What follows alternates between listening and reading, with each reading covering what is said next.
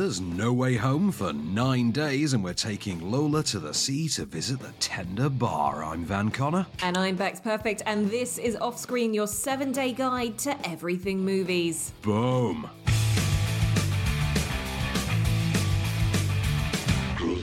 Welcome to Offscreen. We're keeping you cinematic. We've got a big Spidey Senses movie coming your way very soon in the first half of this particular show this week.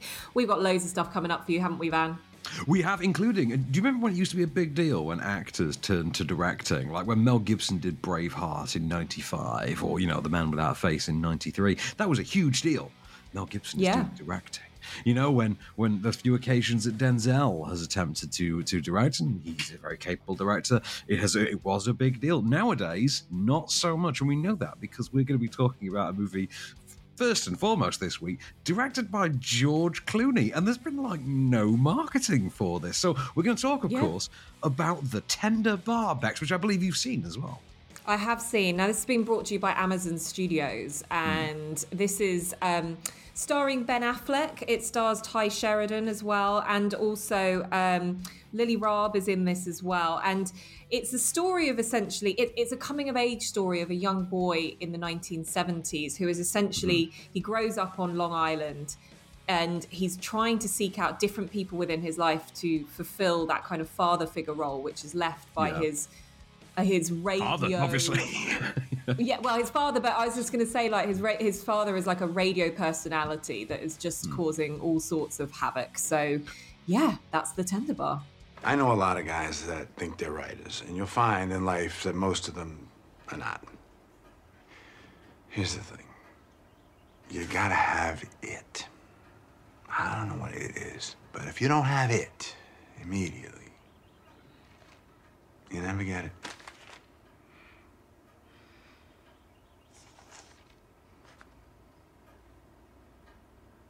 And I say you got it. Oh, I knew it. Oh, I knew it. I knew it. There's something. Calm down. I didn't say you were good. I said, you could be. So there's Affleck and his best supporting actor stab for the year. Because, he's got to have one of this. And that's the thing. This does feel, again, very cynically like, come on, we all know why this film exists. Why are we here? You're not showing us anything new. You're not showing us anything groundbreaking. It's very obvious what the intent is for this film, and it's pouring out of every frame. Everything down to when this is being released tells you exactly what kind of film this one is. And don't get me wrong, it's very charming. Despite that, it's a very charming film. I found it quite likable. But it does feel like the flip side of the coin. What was that weird Red State, Ron Howard thing got nominated for an Oscar last year? The one that starred Amy Adams and Glenn Close. The Hillbilly one. The Hillbilly Elegy. This feels like the inverse of Hillbilly Elegy. So you had the Hillbilly Elegy, to support, that was your right-wing coming-of-age, wannabe aspiring, growing up writer, literary type. And now you've got the same, but the other way around, and this is like Long Island. And the whole thing is basically just about, how charming Ben Affleck is. Because Ty Sheridan's kind of the anointed rising star, really, of the moment. You look at his body of work. He's going to work with just about everyone in this sense. He's worked with Spielberg, he's worked with Clooney. He just seems to be doing that Sam Worthington thing of being passed through the ranks of the named directors. But fair play to him, because he is good, And he kind of comes into this film about 45 minutes in. So we kind of spend a lot of time with the younger version of Junior in it. And that, for me, do you know what this film sort of said to me was, this reminded me of The Wonder Years. It had a real feeling of that, family around a dinner table. They're all there's different characters. Everybody wants an Uncle Charlie, which is what Ben Affleck's character is. Someone will slip you those dollar bills just for being his nephew. It's that kind of movie. But you're right, it's quite placid as well. It's just... It ticks along. You kind of go through this relationship that Ty Sheridan has as he gets older, and his character kind of, is being messed around by his girlfriend, and she's from a much more upper class family, and there's all this kind of stuff, but it doesn't really take off. It doesn't take flight, this movie. It just glides, is what I would say. The weird thing, someone asked me to describe it to them, and I said, look, if they released this 3 or 4 years ago, it would have been the exact same movie with the exact same cast, except it would have been Lucas Hedges in the lead. Yeah. And that would have been the exact, and that tells you exactly the movie you're going for with this. It's fine. It's on limited theatrical now. It's on Amazon Prime, I think, shortly as well. Is that in the new year? I think it's out over Christmas on Amazon Prime. In the meanwhile, that's the tender bar. I say, check it out. It's good and everything, but it's nothing groundbreaking or new. But, good performances. I think Affleck's very likable. See it for good old Uncle Charlie. I mean, personally, I'd rather, spend another 2 hours going drinking with the actual Ben Affleck. That'd be kind of fun. But the actual Uncle Charlie, not the actual Ben Affleck, because that's probably very problematic. Anyway, let's talk about another one I know you've seen. Sci-fi drama. Not even sci-fi, really. Fantasy drama that's out there. Let's talk about 9 Days, because I'm curious how you are going to synopsize the plot of 9 Days, Bex. Go on. I'm almost going to have to look it up to keep me on track with this, because 9 Days follows a guy who is a recluse, and he basically, his life is to follow a number of subjects, shall we say, who live their lives on Earth. Right, so what he lives in is this, I wouldn't say purgatory, but it's this land where when you're dead, or you are, people come to you to be reborn. And they're the new souls, aren't they? They're the new souls. It's the bit from Disney Pixar's Soul, where they find the Tina Fey character, where they're trying to decide which souls get born into human bodies, effectively. Exactly, but in this sense, it's very bleak, and he's essentially one of his subjects who has gone down to Earth and followed for a number of years. I think her name was Amanda in this. Yeah, she essentially dies all of a sudden, and so he has to fill the gap and find someone else to replace her, and so starts interviewing a number of different souls to take her place. And so there's different characters that come in, but the one that really turns things on its head is played by Zazie Beetz, and she comes in and causes a different turn in the way that we spend out these next 9 days. You want some? No. Do you get hungry? I'm like you. I don't get hungry, but I can eat. So why don't you eat? Because I don't get hungry. Not really the point of eating. For me, it is. All right.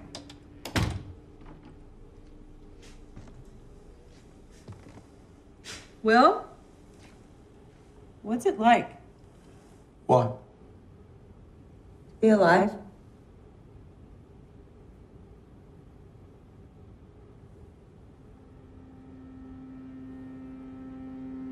Maybe you'll find out. Winston Duke there as Will, this sort of arbiter of souls, as it were. You've also got Benedict Wong in there in a supporting role. Zazie Beetz, you've already pointed out. Tony Hale gets a decent supporting role in there. And Bill Skarsgård, I think he actually gets the coveted and credit and gets a decent... They've all got decent roles. I think this is really good. I think this is a really solidly written thing. Plays like an episode of Black Mirror, just stretched out to double length. Even though there's nothing science fiction about it, it's mostly supernatural or mythological, if we're being, even religious or spiritual, if you're being more open about it. But I think this is really good. Solitary location, great use of space, great use of environment, really well shot by Ed Sonoba, I think. Great performance, central performance from Winston Duke, who, I already thought was terrific anyway. I thought he was terrific in Us, if I'm honest, even though he had the less showy role next to Lupita Nyong'o. But I think this is really something. There's great chemistry between him and Zazie Beetz. They know how to play the parts perfectly. There has to be a certain amount of restraint between the two, that they know just how to handle and how to allow just enough affection to crack through those boundaries and that restraint. And it's played really, really well, but it's all down, I think it's down to, solid writing and solid performances every time. Well, yeah. Really great, though, I think.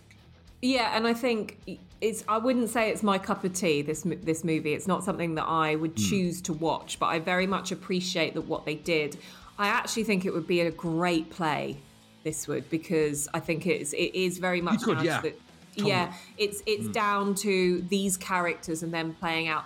Now, Benedict Wong in this, I know he's English, But his accent was irking me so much. That is his actual accent. That's his actual voice. Because bear in mind, he's in not one but 2 movies that we're reviewing this week. So, this is his actual voice. The fake one he uses to an extent in the other one.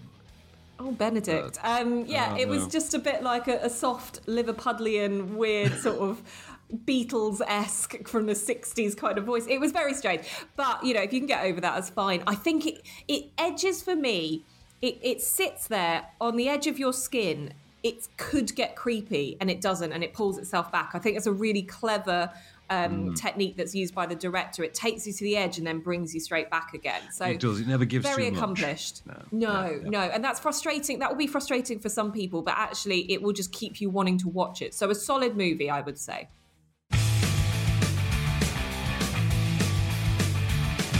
Welcome back to Off Screen, and keeping you firmly in the realms of the cinematic, we have, one new release that I think you can also watch at home this week, but also probably the biggest theatrical release of the season, really, to chase it. So we're going to end the theatrical releases on kind of a high for the season. I mean, I know we're going to do new releases next week as well, but I don't think Matrix 4, the reboot, is going to stack up against, another film that we're going to talk about. So let's talk really quickly before we get to Spider-Man No Way Home about Lola and the Sea. We were looking forward to talking about Swan Song, weren't we, on this?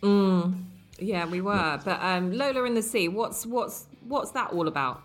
So Lola and the Sea, this is one I actually didn't know anything about this, and I was genuinely blown away by it. So this is one of those that got assigned to me for the Morning Star that I'm not looking forward to, that I then watch. I'm like, oh god, that was actually really good.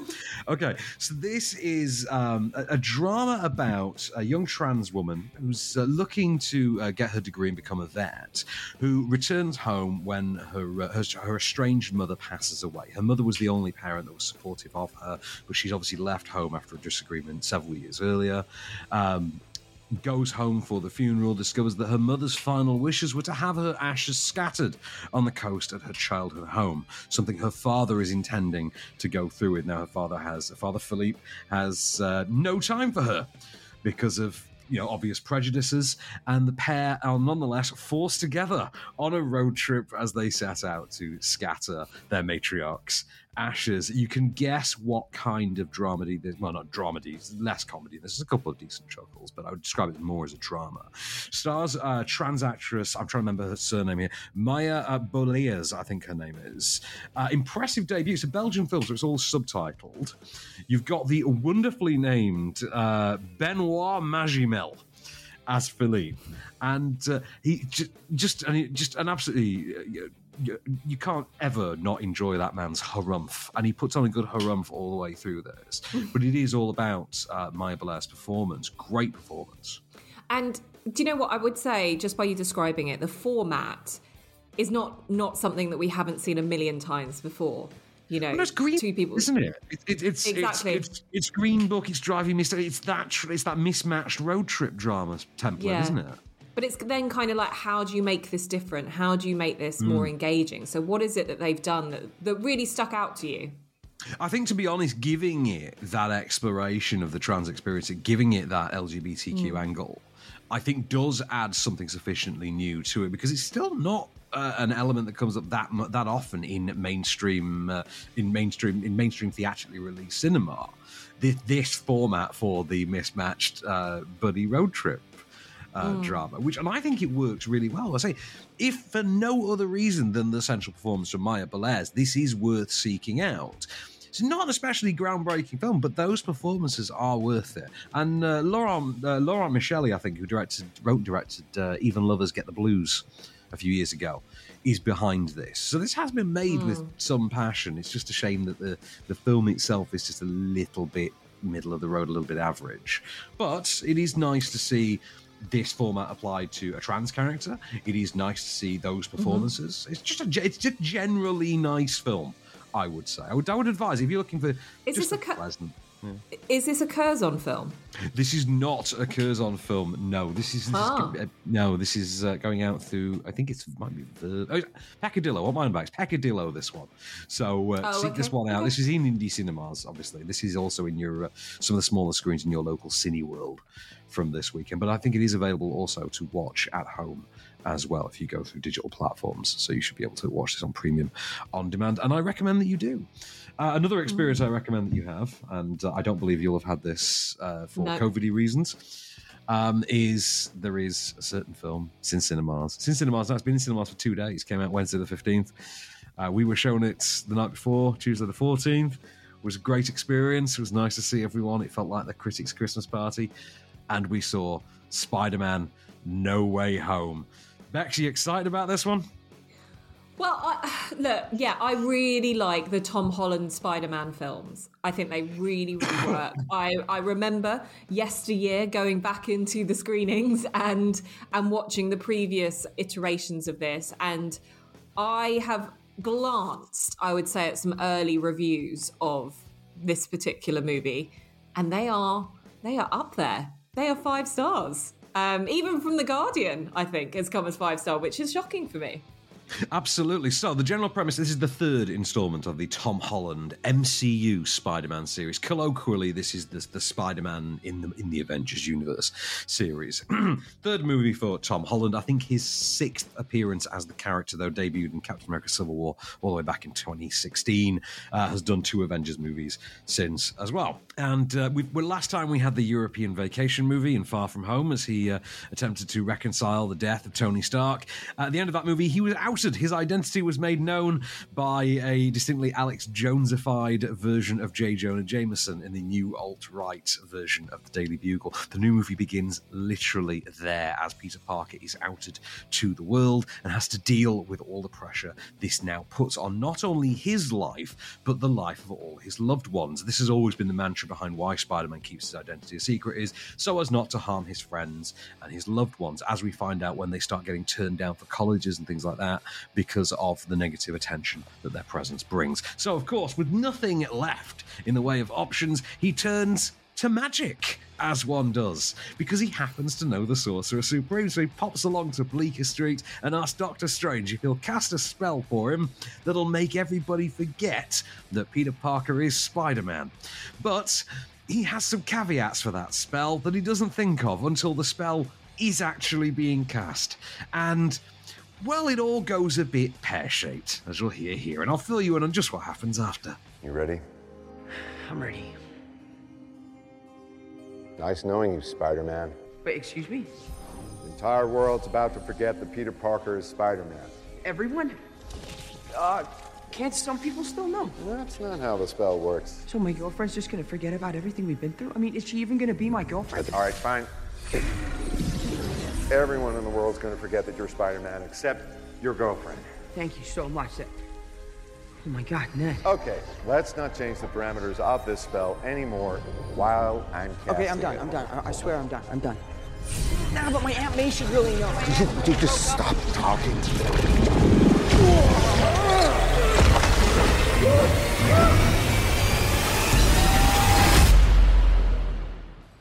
And yet again, Peter Parker's mouth gets him in trouble. So the resulting chaos sees several villains. I'm being very spoiler conscious now as I say this. Results in several villains from the other live-action Spider-Man movies appearing in the MCU. And Spider-Man and his amazing friends, I guess, in this case, being MJ and Ned, and Doctor Strange have to basically remedy the situation. However, Peter quickly discovers that in their original universes, all of these villains died at Spider-Man's hand. They died fighting Spider-Man. And given the recent death of Mysterio and how it's made him feel and how it makes him look in the eyes of the public, he sets about a new radical course of action. He's going to rehabilitate them. And that's all I'm saying. And that's it. Okay, so as far as the big reveals go, yes, there are surprises. Yes, I am being very conscious of spoilers. Yes, you will whoop. Yes, you will cheer. No, they do not disappoint. Yes, it's everything you ever wanted to see in a Spider-Man movie. Yeah. Is it a 5-star movie? I personally don't think it's as strong a film as certainly not Spider-Man Homecoming. I think it's about on par with Far From Home. It's quite a flimsy film. If you think, the thing I compare it to, actually, is that third Captain America movie. You remember Civil War? Which ran the risk of becoming Avengers 2.5. because even though it was Captain America 3, it had that responsibility between being that team movie and that larger world movie, but also keeping it as a Steve Rogers, a Captain America-centric story. This, I would argue, is not as successful in keeping this a Tom Holland Spider-Man story. This is more a story about Spider-Man generally than it is specifically about Tom Holland Spider-Man. They do away with the actual element of his identity and being outed, for instance, within about the first 40 minutes, and I think that's a real shame. They do a lot of multiverse stuff that, don't get me wrong, is very fun, and it's nice to see a sort of live-action attempt at the Spideyverse, and they have some good fun with it. There's great moments, as you can hear. Sorry, I'm in central London, so you can hear the sirens raising past King's Cross there. I kind of would have been more interested in the Peter Parker fugitive or Peter Parker, defendant story. Like, I feel like they lose the John Hughes element by going the route they've gone. And that John Hughes element was such an intrinsic part of what I loved about those first two movies. Having said that, the performances are all great. Tom Holland, good as he's ever been. Zendaya, getting a bit more to do here. Ned as well. A couple of performers I won't name. Come back in style. It all works. There's some inconsistency on Jamie Foxx's part as far as how he's playing Electro, but worth seeing in IMAX. Stick around for the end credits. Avoid spoilers at all costs. There are 2 post credits, by the way, mid and end, so stick around to the very, very end. The first one, by the way, I thought was hilarious. Just enjoy. It is absolutely the Spider-Man movie that fans have been waiting for. I think it's a 4-star film, but I think it's a 5-star experience.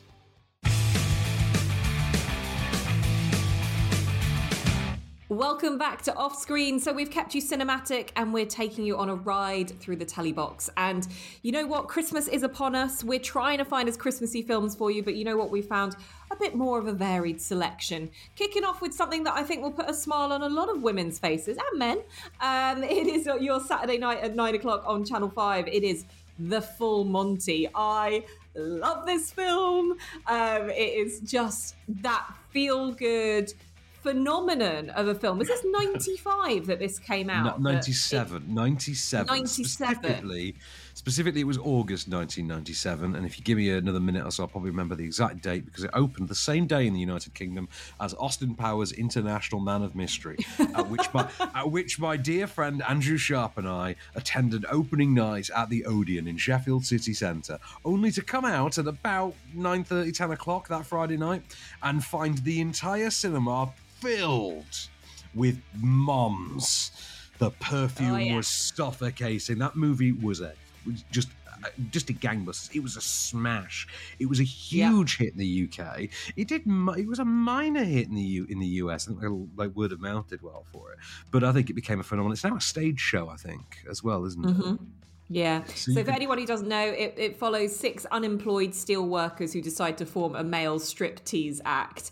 And, you know, it's all about the women cheering them on as they go the full Monty or decide whether or not to do that. But it's perfect British humour.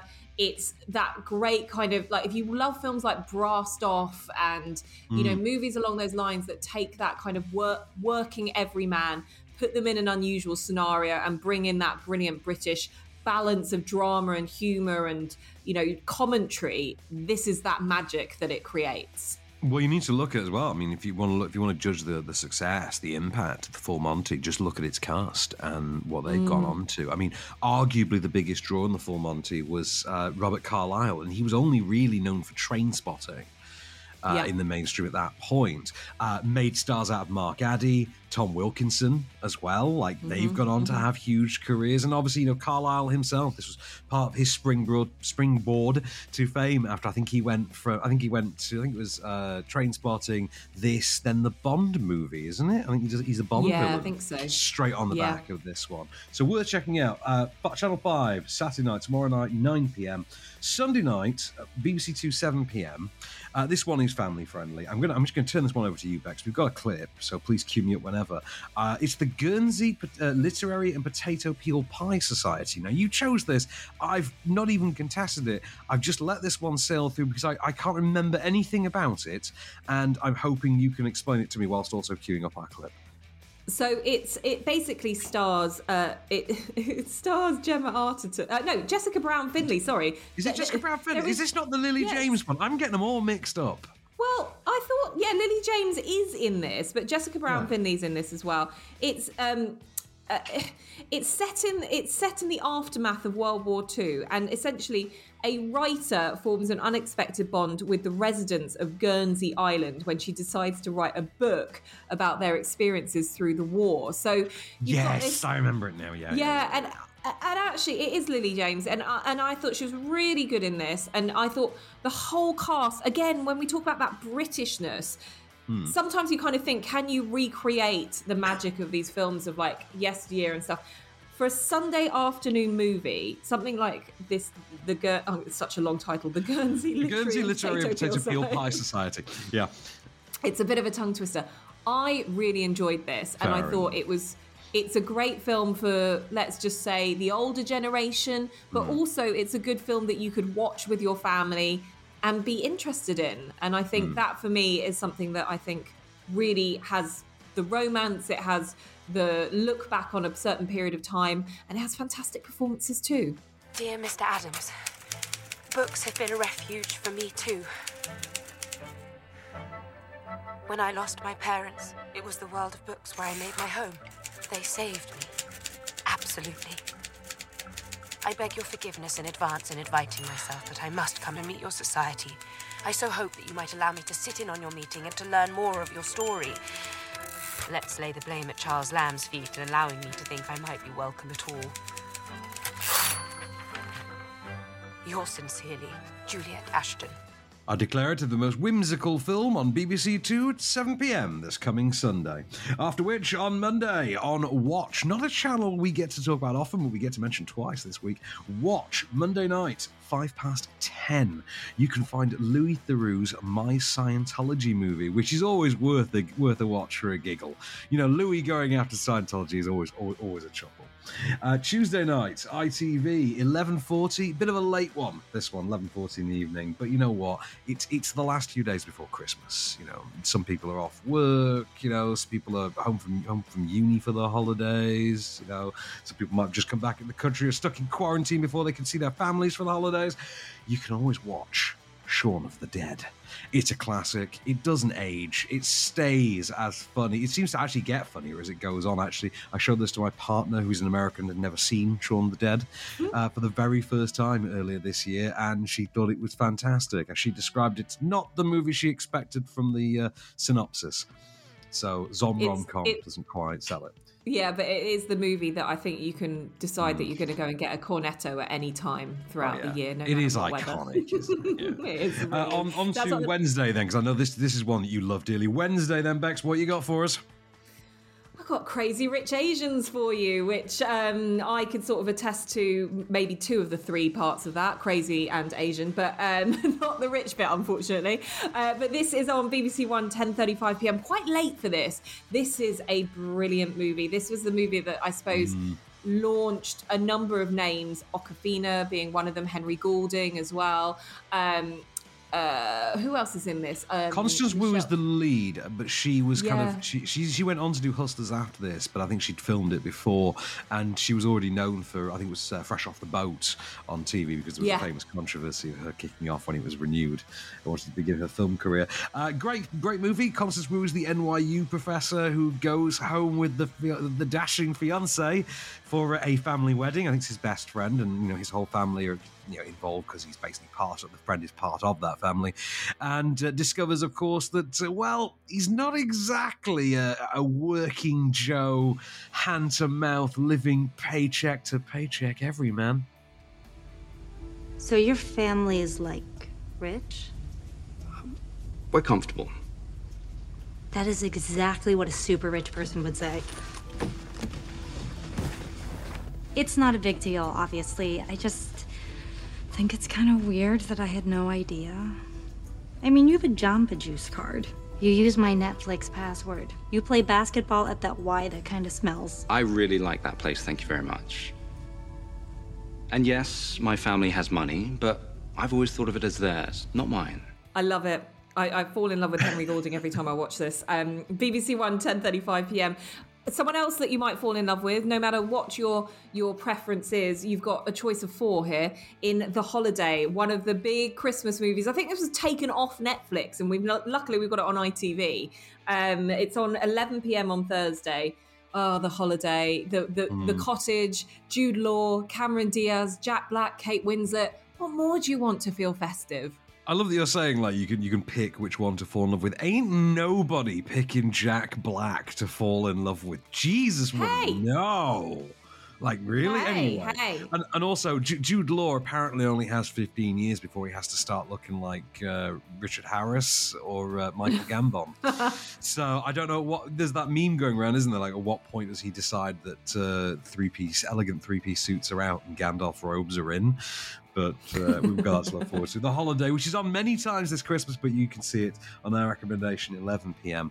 this coming Thursday, the 23rd of December. We're creeping ever closer to Christmas, and that means that next Friday is, of course, Christmas Eve. And you need a Christmas movie on Christmas Eve. You do. And I don't think they're showing Die Hard, and they're not showing Scrooged, so neither of my 2 usual recommendations are possible.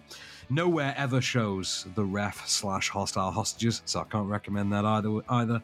They're not even showing Muppets Christmas Carol on Christmas Eve this year. They are, however, over on Watch at 7 p.m, showing the feel-good romantic comedy, the Christmas gem, the forgotten Christmas gem, because we all forget this is Christmas, that was Sleepless in Seattle, the second pairing of Tom Cruise and Meg Ryan. He is the widower. She is the, I think, journalist who works on the other side of the country. They get connected via a radio phone-in, and his son has designs on pairing them up in real life. This is the one I like. Jonah, the fact is, you're not going to like any woman because it isn't your mother. How do you know? What's wrong with Annie? Oh, Jonah, shut up! Shut up? Shut up? Mom never said shut up to me. Mom never yelled at me. The conversation is finished. Why can't we go to New York? There is no way that we are going on a plane to meet some woman who could be a crazy, sick lunatic. Didn't you see Fatal Attraction? You wouldn't let me. Well, I saw it, and it scared the out of me. It scared the out of every man in America. I love that line. That's my favourite line in Sleepless in Seattle.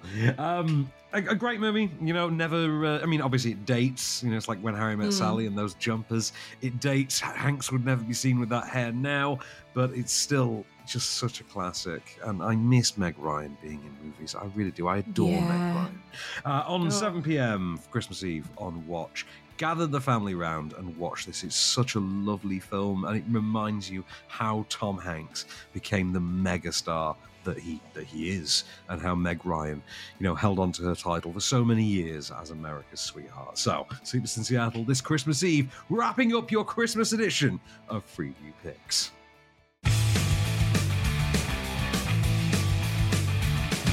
Welcome back to Off Screen. So we've taken you on a wild ride of the big web-slinging cinematic journey down to your fun Freeview picks. And now we are on to DVD, Blu-ray and streaming. And we're kicking off with our DVD and Blu-rays with a biggie. This has been... only a couple of months ago, the big movie in the cinemas, the only movie the British public was going to go and want to see in COVID times. It is, of course, No Time to Die. It's out already on DVD and Blu-ray? Well, the thing with James Bond is that James Bond appeals so heavily to an older demographic as well. And the older demographic obviously are the most cautious about returning to cinema. So there was a decision made a few weeks ago to release it to digital platforms, our premium VOD effectively, and to bolster its numbers. And obviously now it's going to home platform as well in time for Christmas, because it'll shift copies. Like, everyone's dad and granddad has a copy guaranteed this Christmas. I mean, it's Bond. It's the new Bond film.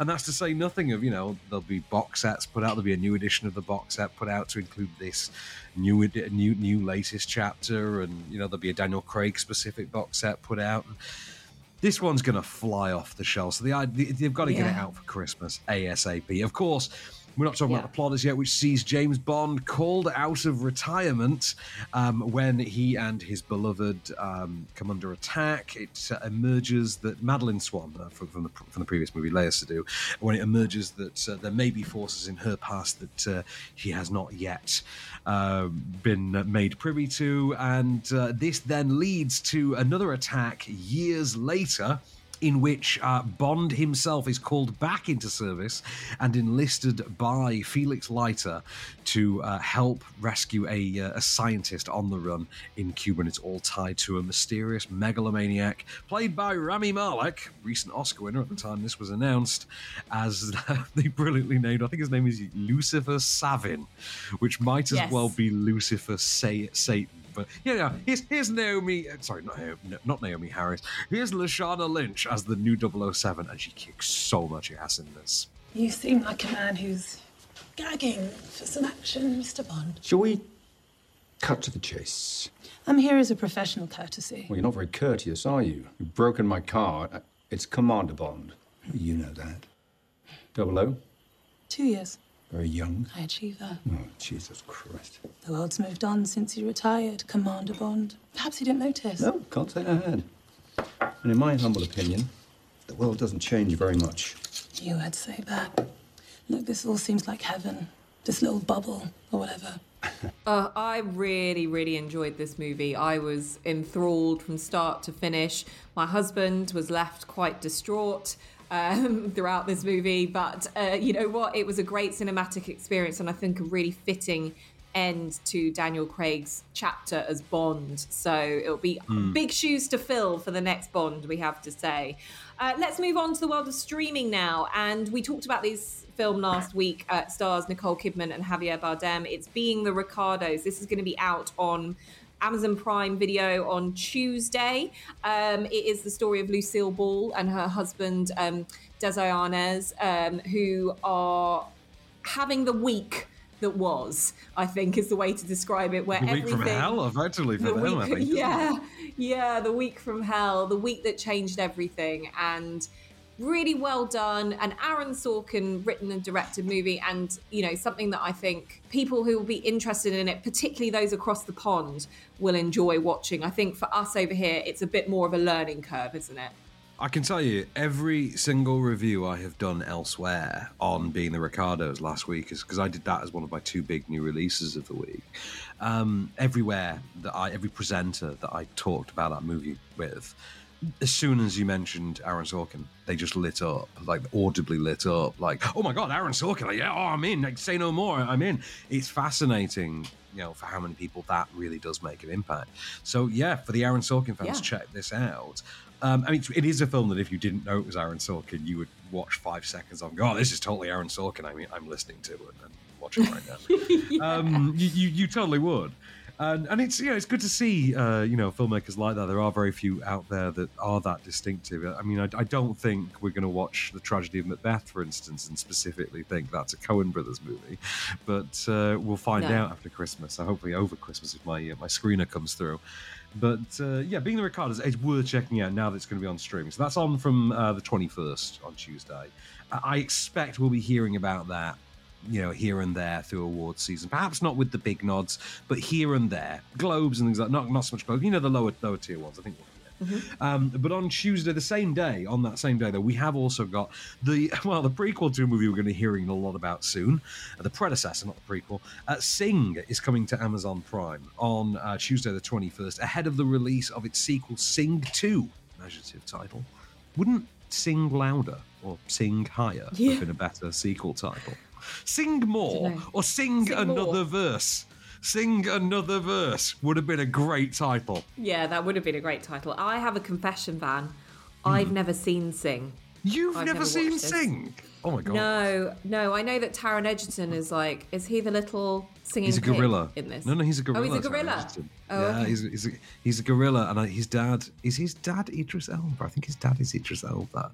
His dad's locked up, and doesn't approve of him wanting to be a singer, and just wants him to like be a criminal like him in the family business. It's really sweet. It's a movie it's an animated movie with loads of little subplots. I mean, it centers around like an X Factor style talent show that's being done to save this, used car salesman like promoter's fledgling theatre, and he's voiced by Matthew McConaughey as a koala, and it's Zootropolis like setup with an X Factor like talent show, but it is the individual subplots of the various characters. Like, you got one voiced by Reese Witherspoon, who is the little pig. She's the housewife pig who balances being a mum to these dozens of piglets with her dreams of wanting to be a star. And it works. It's a fun little film. It's one that kids naturally love because it skews relatively young, but the dialogue is complex enough and the set pieces are fun enough that it engages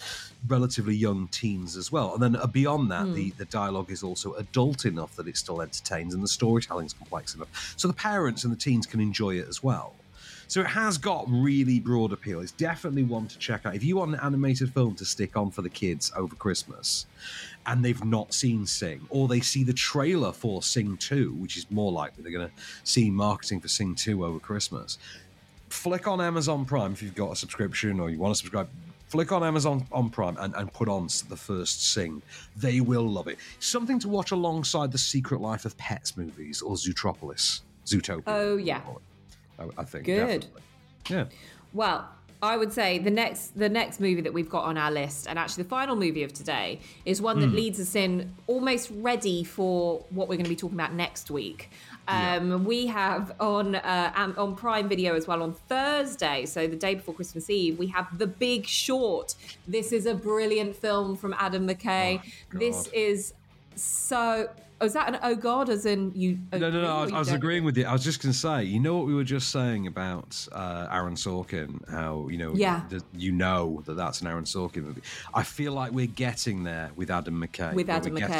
We're getting to the stage, I think, where there is starting to develop this rhythm and cadence to an Adam McKay movie.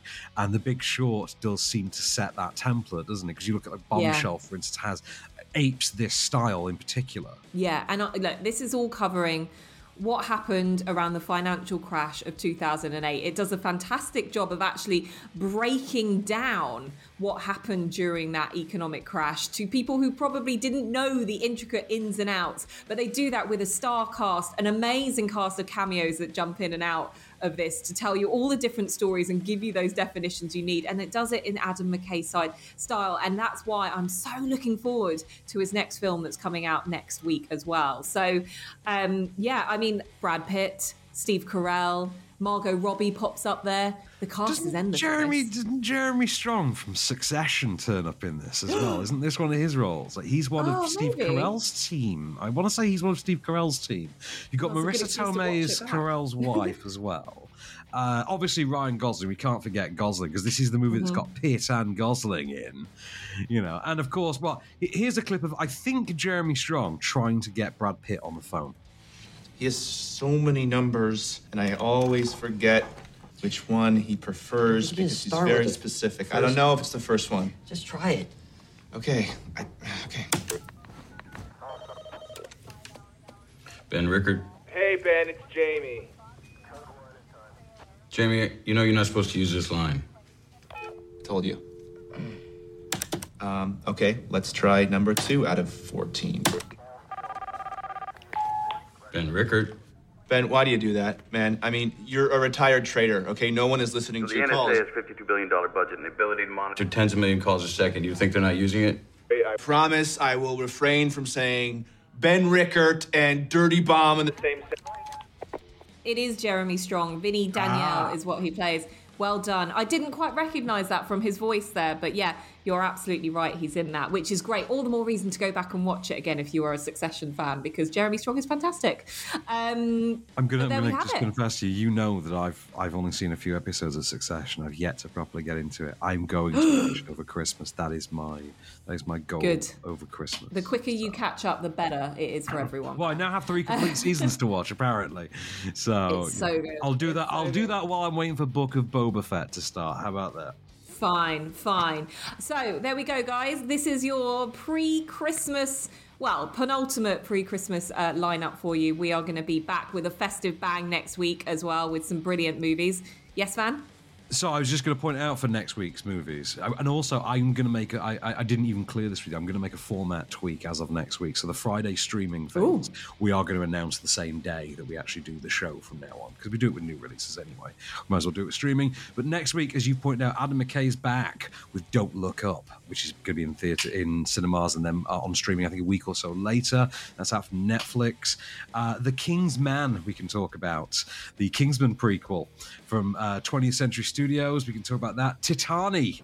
We can talk about The Humans. There's The Electrical Life of Louis Wayne. And maybe, just maybe, we might get to revisit The Matrix next week. So we're going to do a bumper review edition next week and scrap preview, because we'll take a week off after anyway, so we're going to be leaving with incomplete listings anyway.